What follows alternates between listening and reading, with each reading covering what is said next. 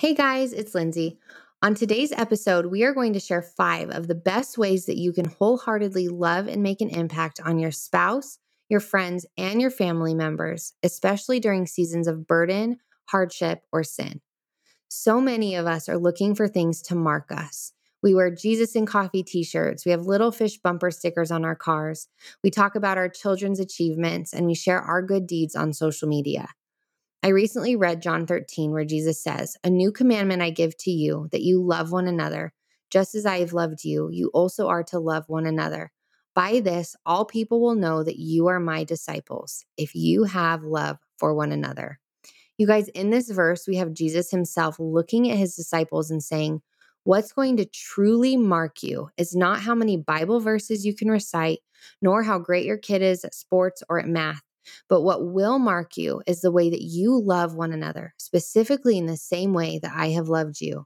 That is so powerful. And we're really excited to dig into this conversation. And I hope that it leads you to love harder than you ever have before. P.S. If you haven't yet subscribed, reviewed, and rated our podcast, it would mean so much if you could take 30 seconds right now to do just that. Just scroll down from this episode, click the star rating, and comment to tell us how this podcast has impacted you thus far. Thank you, guys. You may not always see it, but there is a lot of sweet in every mess and in all of the mundane. Exodus 3:8 is a promise to deliver us from the brokenness of life into one filled with hope. We are here to remind you of God's faithfulness and how His love can lead you into a land flowing with milk and honey. Join us, Lindsay and Amaris, as we get raw and share practical wisdom for all things marriage, motherhood, faith, and womanhood. So grab a cup of coffee and get cozy. This is the Milk and Honey Podcast. Hey guys, welcome back to another episode of the Milk and Honey Podcast. I'm Lindsay and I am here with Amaris. Hey friends. And we are so excited to be here with you all as usual. And we know that this episode is going to be really relatable to so many of you because we all have relationships and we all have had struggles within those relationships. So we hope that as we share our own experiences and our own hardships through friendships and in marriage, that you'll feel encouraged to walk forward in grace, compassion, and love. So let's dive in. So first and foremost, relationships can be hard enough within themselves. But when our friends or our spouses are in challenging seasons or they're struggling with a deep sin or sadness or depression or anxiety, you name it, it's difficult to determine how to best help them, but also what our boundaries should be as friends or as spouses. And so as I get into this, I want to be clear that when I wrote this episode up, I was thinking of my closest friends, my closest family members, my husband, and how to help them. But we know that there are also women who might counsel other women on here. And so just as you're listening through, just know that there are always boundaries that need to be set up, especially with acquaintances or counseling that might be different than close, trusted friendships. So just keep that in mind. I feel like people either go one of two ways in relationships. And if you listening don't fit into either of these categories, then you can feel free to teach me something because I feel like I fit into both. But usually in relationships with hardship, we either run away from the situation and avoid it, maybe with a few texts here or there just to like see how they're doing and kind of incorporate ourselves into their lives. Or we involve ourselves far too much and become overbearing with our opinions. And so it's like the fight or flight response. Like we run or we fight, but it's in the way that we love people. Do we fight for them or do we run from them? Or sometimes do we fight too hard? So Amaris, which category would you say that you fit into? Are you fight or flight? I think for me, when I was newer in my faith and first walking with Christ, I was a serious fighter. I mean, confronting anyone over everything. So if there was any hint of sin, it was a very black and white for me. So if it was a wrong thing that they were doing, then I was very clear to make sure that they understood that I really thought what they were doing was wrong. And then and that burned a lot of bridges, like real bad. So I was corrected a lot, like a ton. And then I even as like I started, growing in my relationship with God and, ministry with others, when I started my own first small group, I was brutal. I mean, brutal. I don't know how. I mean, some of the women that were in the very first small group that I ever started at the age of like 17 or 18 are still to this day, I'm still friends with. And they still love me somehow. That is the grace of God, because I was so harsh with them and really was like a fighter when it came to anything that was going on within their lives. So as I was more seasoned, and then once I married my husband, who is a big encourager, and he's very gentle and very kind, he corrected me many, many, many, many, many times. And so I'm not really like that any longer, because I don't want to get corrected anymore. And I love people more, probably. I was going to say, I love that that's your reason. You don't want to be corrected, but I know that there's more to that. And I've seen that in you. I feel like from what you have described to me in the past, and then hearing this, like you really seem to be much more gentle and gracious with your approach. Well, thank you. All the people at church are going to be like, you should have known her 5 years ago, 10 years ago. No, well, it's funny because your story is literally my story. Like when I was first saved, I just wanted to learn everything. I wanted to know everything, and I wanted to teach everything. And so that meant that when people came to me with struggle, whatever, like I wanted to unload all of my knowledge on them. But then it turned into anytime they would come with a sin or struggle, it was like figuratively beating them over the head with a Bible. I've had to have really hard conversations about that, where they said, I just don't feel comfortable coming. This was probably about 4 years ago. But they said, I just don't feel comfortable coming to you. I feel like you're going to judge me right off the bat. And immediately in my heart, I'm thinking that is so far from my intention. Like, I just want to point you to truth. But my delivery was way off. But now really just trying to come alongside more so with compassion and empathy and quietness. So for our listeners, when we asked you guys what you would like for us to discuss on this particular episode, we got a lot of questions about walking through divorces with friends or family members, hard breakups with your friends, or dealing with family addictions. And everything that we're going to talk about today will definitely address the difficult life-altering struggles. But as you all listen, I want to lovingly remind you that every one of our friends and our family members are struggling with something. It may not be this huge, massive ordeal that they're going through, but we all need a friend or someone to lean on.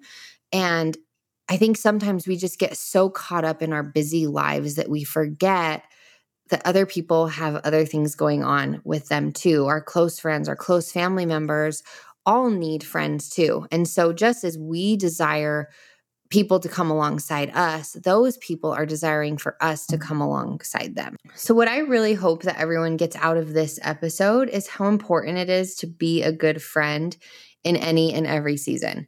Proverbs 17:17 says, "A friend loves at all times, and a brother or sister is born for adversity." We are born and raised up to love our friends and the people closest to us through their adversity, through their trials. A little story about me. One of my love languages is quality time. When I don't see or talk to people for long periods of time, or let's be honest, short periods of time, it's easy for me to believe the lie that they really just don't care about me. I can process through this logically. Like, this person has been my friend for 21 years. Just because we haven't talked in a week and a half doesn't mean that they've forgotten about me or they don't love me. And I'm not like that needy person who's gonna be like, hey, like, where have you been? But I allow like my mind to go places where I'm like, oh, I wonder why I haven't heard from them, or I wonder where they've been. And I've had to learn to battle through that. And recently, my husband and I moved about 35 minutes away from Albuquerque, which Amaris and I always laugh about this, you guys, because she lives in Florida and she says like everywhere she drives is 20 to 30 minutes. And it's not a big deal. But for us, everything is 10 to 15 minutes away. So when something is further than that, people treat you like you're in Mexico and they can't. I'm not kidding. They can't come see you. And this is not to say like all of my friends have come to see me, but it's just a lot more difficult. And I realized how much I loved being around my friends and how much I loved spending that time. And also how much I initiated that time. Like it was just very natural to me to be like, hey, I'm near your house. Do you want to have coffee? Or hey, do you want to come over tomorrow night? Or do you want to get away for girls' night? Like I was just always initiating play dates and things like that as often as I could because I know that I need that community. I need that fellowship. It's not to my praise that I'm initiating it. It's just who I am. It's what I like and what I do. But with other people who may not be as good about reaching out or being intentional with making plans or just making time, like introverts, because I am a full-on extrovert, but it can be difficult to really pursue these people in these relationships, especially when they're going through hard times. So Amaris, really quickly, what is your love language with your friendships and in your marriage? Well, in my marriage, probably sex. Okay. That's the love language. Yes, it's affection and affection in marriage for sure. Yeah. And then with my friends, it's probably words of affirmation and then still affection. So I still like it's like I'm a touchy-feely woman. So so people that come over to my house, I'm like I hug everybody, I kiss people on the cheeks, I rub people's backs, play with people's hair. So I'm just a very warm and friendly woman, a lot like that. So I'm probably the girl who would forget to text you because this is what my closest friends and my family are always like, do you still love me? You're not talking to me, we're not hanging out. And I'm like, I actually literally just today, I was even just working on my goals for this year. And one of the things that I really want to do is be intentional with my relationships because I can get filled up in small dosages with being around my friends. Like if I see my friends on a weekly basis when in the small group that I attend. And so when I see them, that's like normally just enough for me. But if they don't feel like I'm kind and reaching out to them, then I want to make sure that I'm valuing them because then when I'm 80 years old, what's going to matter to me is the relationships that I valued and worked towards. It's not going to be, how clean my house is. And that's such a good point because we all feel loved and give love in different ways. And I think it's so important to remember that not everybody receives love in the same way that we receive love. And to have those conversations with people, but I mean, quality time and being present is always important in any relationship. And I think we're all hard on ourselves because we do all have so much going on that we have to find balance. So I just want to encourage you guys that even if it's out of your comfort zone, reach out and physically show up for people. We are intended to be in fellowship and community. We were never meant to live on an island or in isolation. And a call or a text is always nice, and there's nothing wrong with that. I think sometimes our friends or family members just need us to physically be present. And sometimes there's no replacement for the actual presence of another human being, especially when we're struggling. Even if you feel like everybody's doing really great, just check in on them every once in a while. Ask how they're doing. Ask if there's anything that you can pray for. And if they're heavy on your heart, like you just keep thinking about them and maybe feel burdened by something that they've gone through in the past and wondering if it's come back up again, it's possible that God has placed them on your heart. So reach out, see how they're doing. If it sounds like they have a lot going on, make plans for coffee or just to have some girl time. Also being present, I think, involves servitude. And so again, I'm referring to close friends, people that you trust, that you've built solid relationships with, because you obviously want to be careful with what you're offering to acquaintances and strangers. But with these close people, you can say, what can I do to help them right now? For your spouse who's walking through a difficult time, allow them some extra free time. Schedule a night for them with their friends and surprise them, or plan a date night. Give them the ability and the resources to remain accountable. And for your friends, offer to babysit their kids. Ask if they can come over for dinner or have coffee, and love them, hold them accountable, point them to truth, send them scripture. Just be active. Yeah, for me, a lot of times this looks like bringing people meals, like just the people that just have babies, or when there's a trauma in the family, or if there's just a difficult season that they're going through. We send people meals a lot, because that's like one, if we can take a burden off of them when they're going through something challenging, then let's do that. It's not a big deal for us to send someone a meal and just be there for them, or sending someone flowers. I know that that's always meant so much to me, is when someone does a thoughtful gesture, even in those small moments. Yeah. But I agree. I mean, just physical interaction and making a point to go over to someone's house and be there in that moment with them means the world. I mean, for me, the night that my brother died, one of my very best friends showed up within 30 minutes or an hour after I found out, because she found out almost at the exact same time that I found out that my brother had died. So as soon as she found out, she got woken up in the middle of the night. She and her husband came all the way to my house, and they just stayed with me for hours. And her husband didn't even know if he was allowed to come into the house. So he stayed in the car and just prayed the entire time that she was in there at my house, like with me. And my brother's best friend did that, and my sister's best friend did that. And we just had people that showed up and were there, right there with us, and were in that pain with us. And so it's unreplaceable relationships by people that show up in those moments. And I know most people are like, well, of course, if something like that happened to my closest friend, of course I would be there, and I think we can say that, but then we get in our heads a lot of the time, at least I do, to where I'm thinking, well, do they actually want me there? Am I going to just be a burden? Am I going to intrude on their time like they're with their family? And I think, and I bet you would say the same, Amarissa, it's always worth the risk of it. If they don't want you there and they want you to go home, they'll tell you to go home. I know an acquaintance who got a divorce, and she went to sign the papers by herself. And it was a similar situation, that her friend showed up just to hold her hand while she signed the divorce papers, and got her a gift and a card with scripture, just encouraging her about the future and letting her know that she was always going to be there for her in the moments of loneliness and hardship.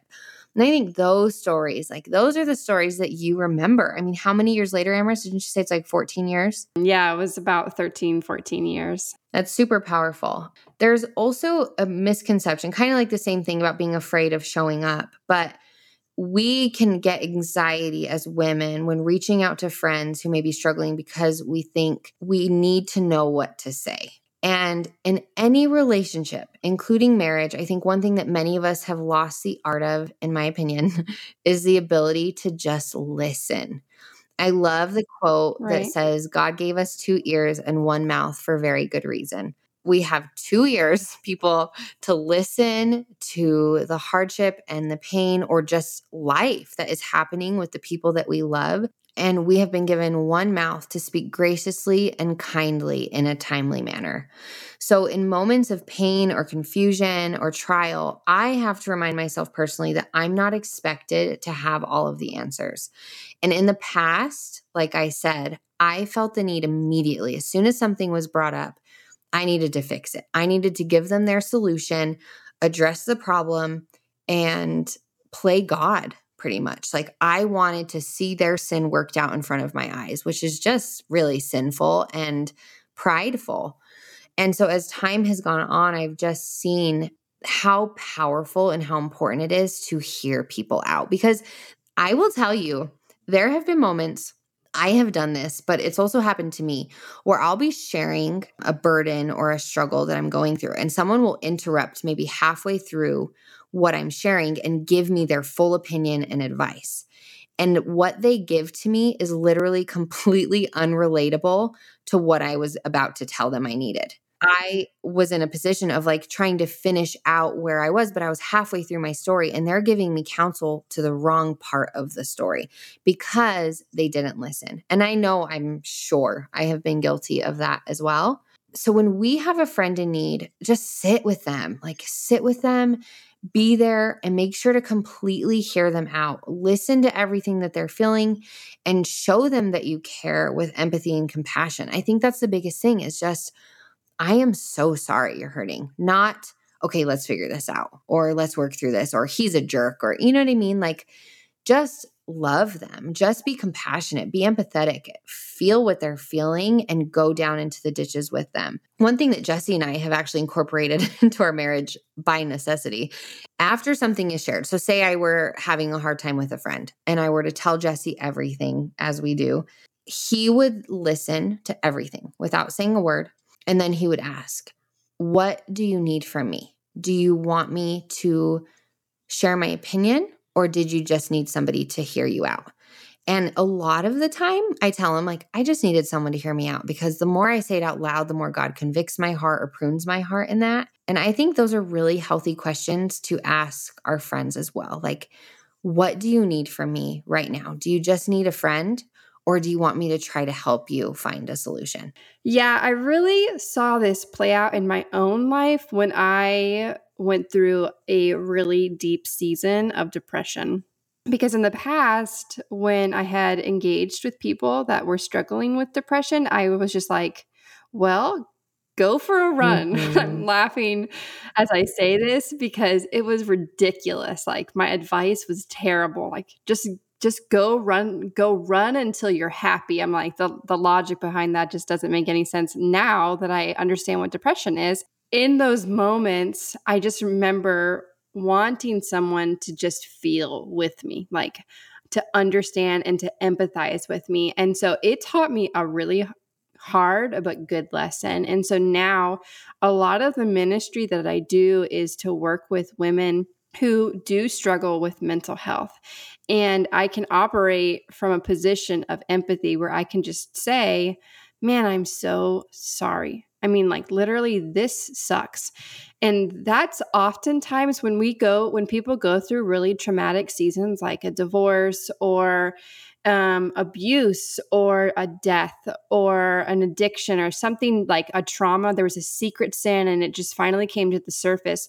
When women come and decide to confide in us, oftentimes the very thing that we can give them is the understanding, like that they're heard and that we feel with them, like that we feel their pain, that we can cry with them, that we are in that burden with them. And all the times that someone had died in my family or the seasons of depression, that is really just what I wanted. I wanted to know that people were in there with me and that they knew the pain that I was experiencing and that they felt it too. And so that's what I try to give to other people when they're in that season. Like just last year, 2 years ago, my husband's mother had cancer and she was going through chemo and he had to watch her lose all her hair. And it was a very, very hard period of time for him. And when he came home, I remember just letting him cry and just said, I'm so sorry. And just like in those moments with him, just saying, I'm so sorry. I know this sucks.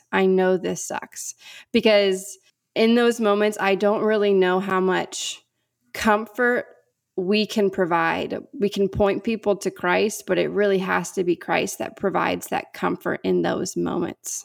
I actually read recently from a friend on Instagram. She said that she was really thankful for the Instagram community because she lost someone in her family. And she said the people on Instagram were more supportive and attentive and present than the people in real life. And she said she wasn't saying this to condemn those people, but that she knew that people were fearful of not knowing what to say and feeling like if they brought it up, then it would just bring this huge black cloud upon the room. But that black cloud is already there. And so just like you say, Amaris, like, this sucks. I'm sorry, this sucks. Like, he knows that. And sometimes that's all that we can say. We don't have to have the answers, but acknowledging their pain and acknowledging their hurt rather than pretending that it doesn't exist is so important. So that kind of leads me over to the next point, because we are selfish human beings. We think of ourselves. We are concerned with ourselves. We shelter ourselves from hurt and pain as often as we can.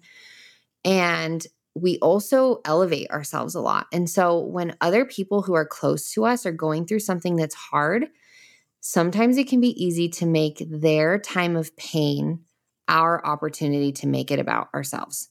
So this can be really hard when dealing, especially with these big issues like the life-altering divorces or addictions or really deep hidden sins, because we felt like we knew that person. We felt like we understood what was going on in their lives. We trusted them to tell us things.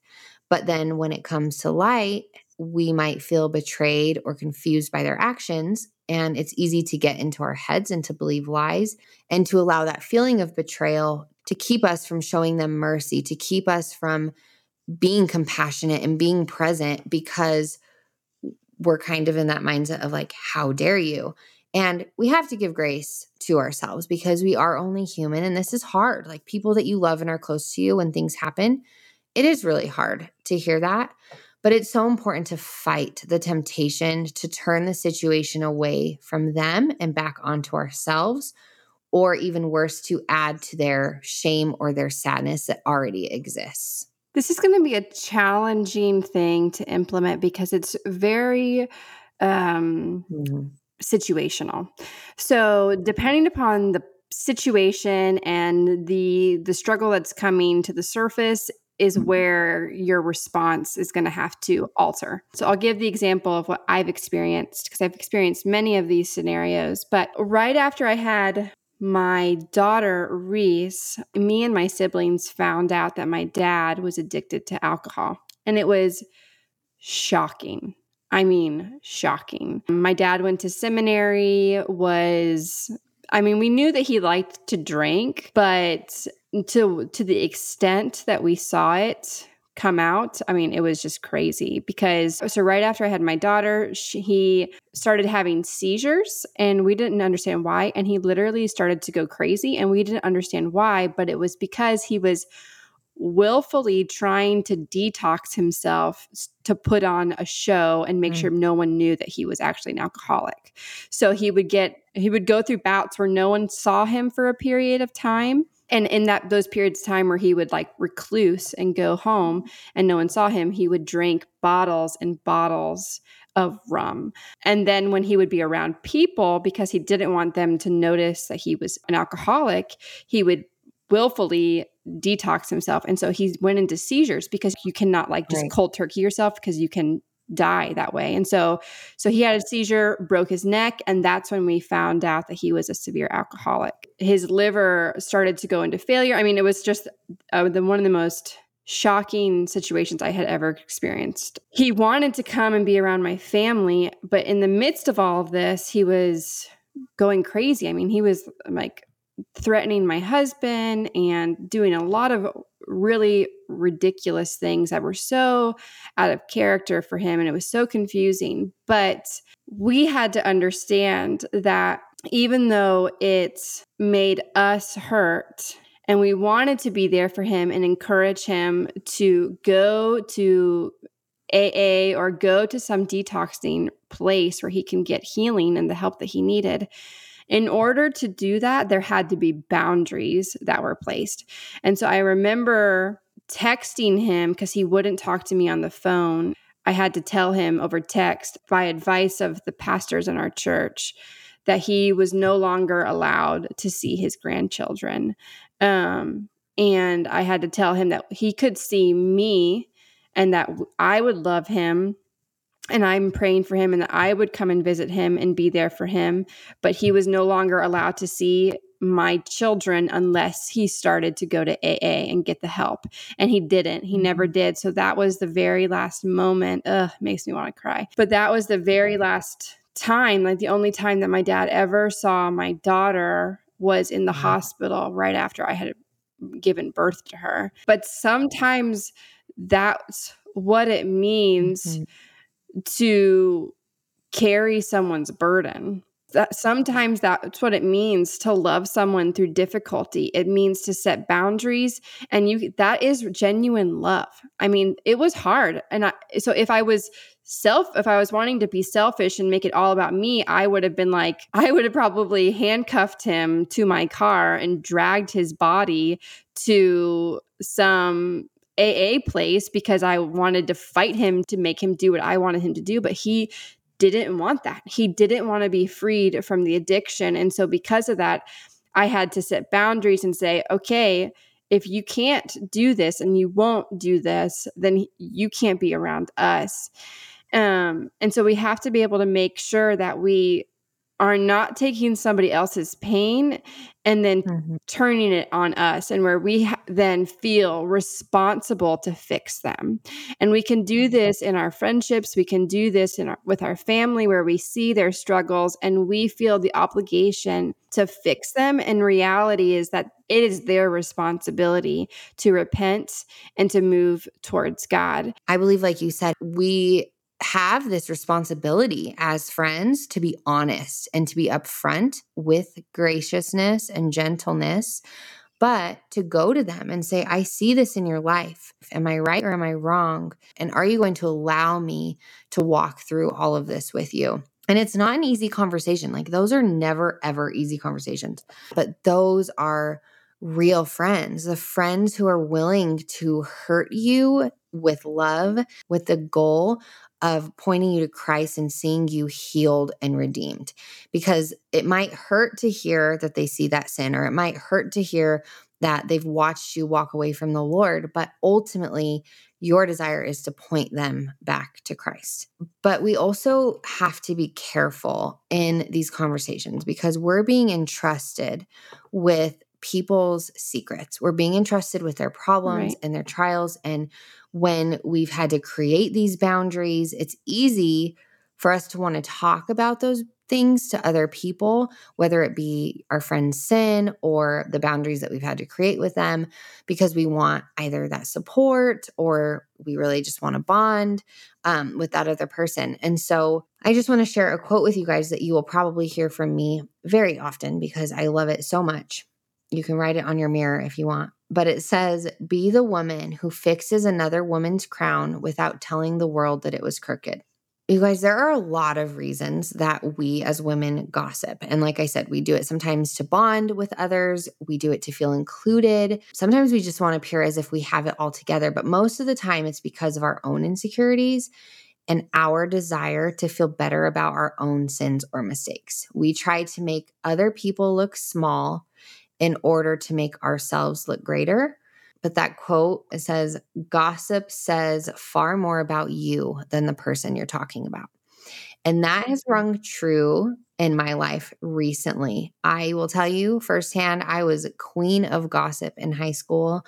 I loved it. I would thrive off of it. And so did my friends. It was just not a good dynamic. So much of it was because we were just insecure. And now when people talk about other people, I don't think poorly of the people they're talking about. I honestly think, dang, that stinks that her dirty laundry is now being aired to me and probably to plenty of other people, because if someone gossips to you, they probably also gossip about you and to a bunch of other different people. So I really want to address this quickly because I know we have an audience of women, and I'm not saying that all of you gossip, but I know it's a struggle that we carry. And I believe that it genuinely prevents us from our own growth with the Lord and just personally.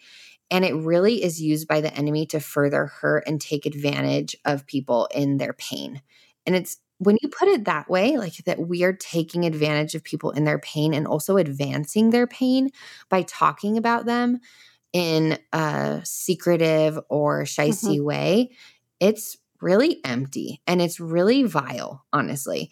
And gossip stokes the fire of our own pride, our own anger, and our own bitterness while adding more pain to what people have already gone through. And it passes the torch to others because they might not have been thinking something, but then you're like, oh, Sally did this yesterday. And you're like, oh my gosh, I can't believe she would do that.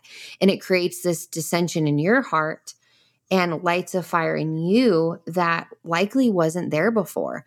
And then you just pass that torch along to other people, and you're literally causing other people to sin, not only in gossip, but now in their emotions of anger and bitterness. So I want to share something that has helped me immensely. And there are two questions that I ask myself anytime I want to open my mouth. So to be clear, I tell my husband everything. However, I don't share something if I know that I'm only sharing it to be gossipy. Like typically I will tell him anything that's going on with my friends, and anything my friends tell me, they know that Jesse knows as well. That's just an understanding between all of us, and same for their husbands.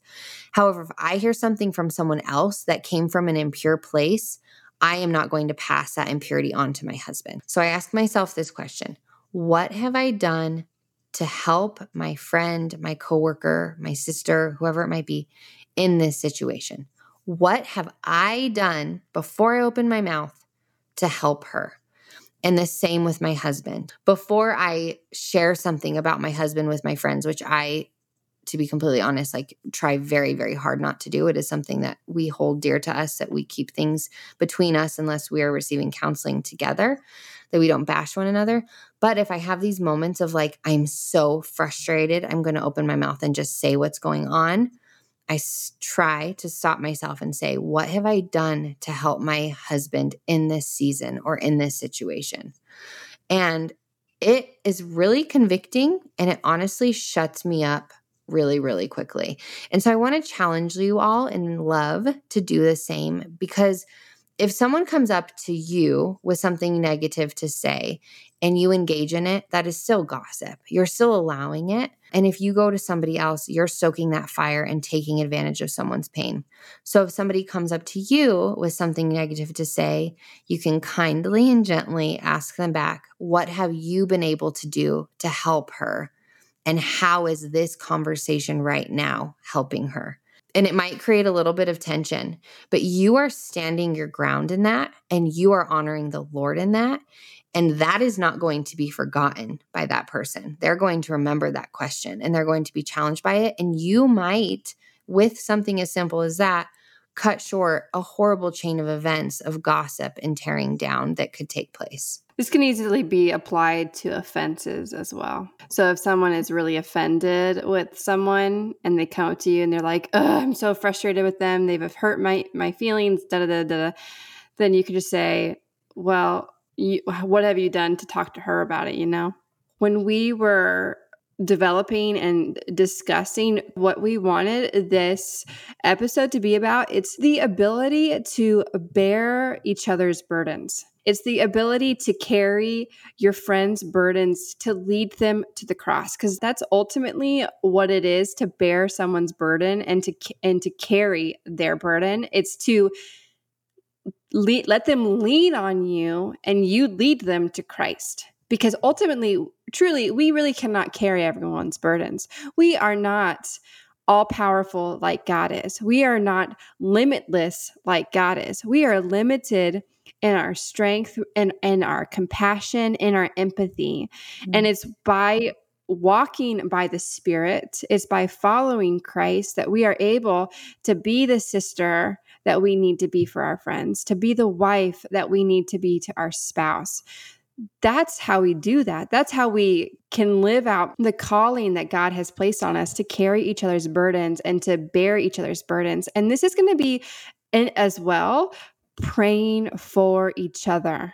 I mean, I cannot be emphatic about that enough. I mean, God, who created us, who dictates our very breath, we can talk to him and he hears us. He hears everything that we have to say. and he's listening and he desires to speak with us. The creator of the universe wants to speak with us.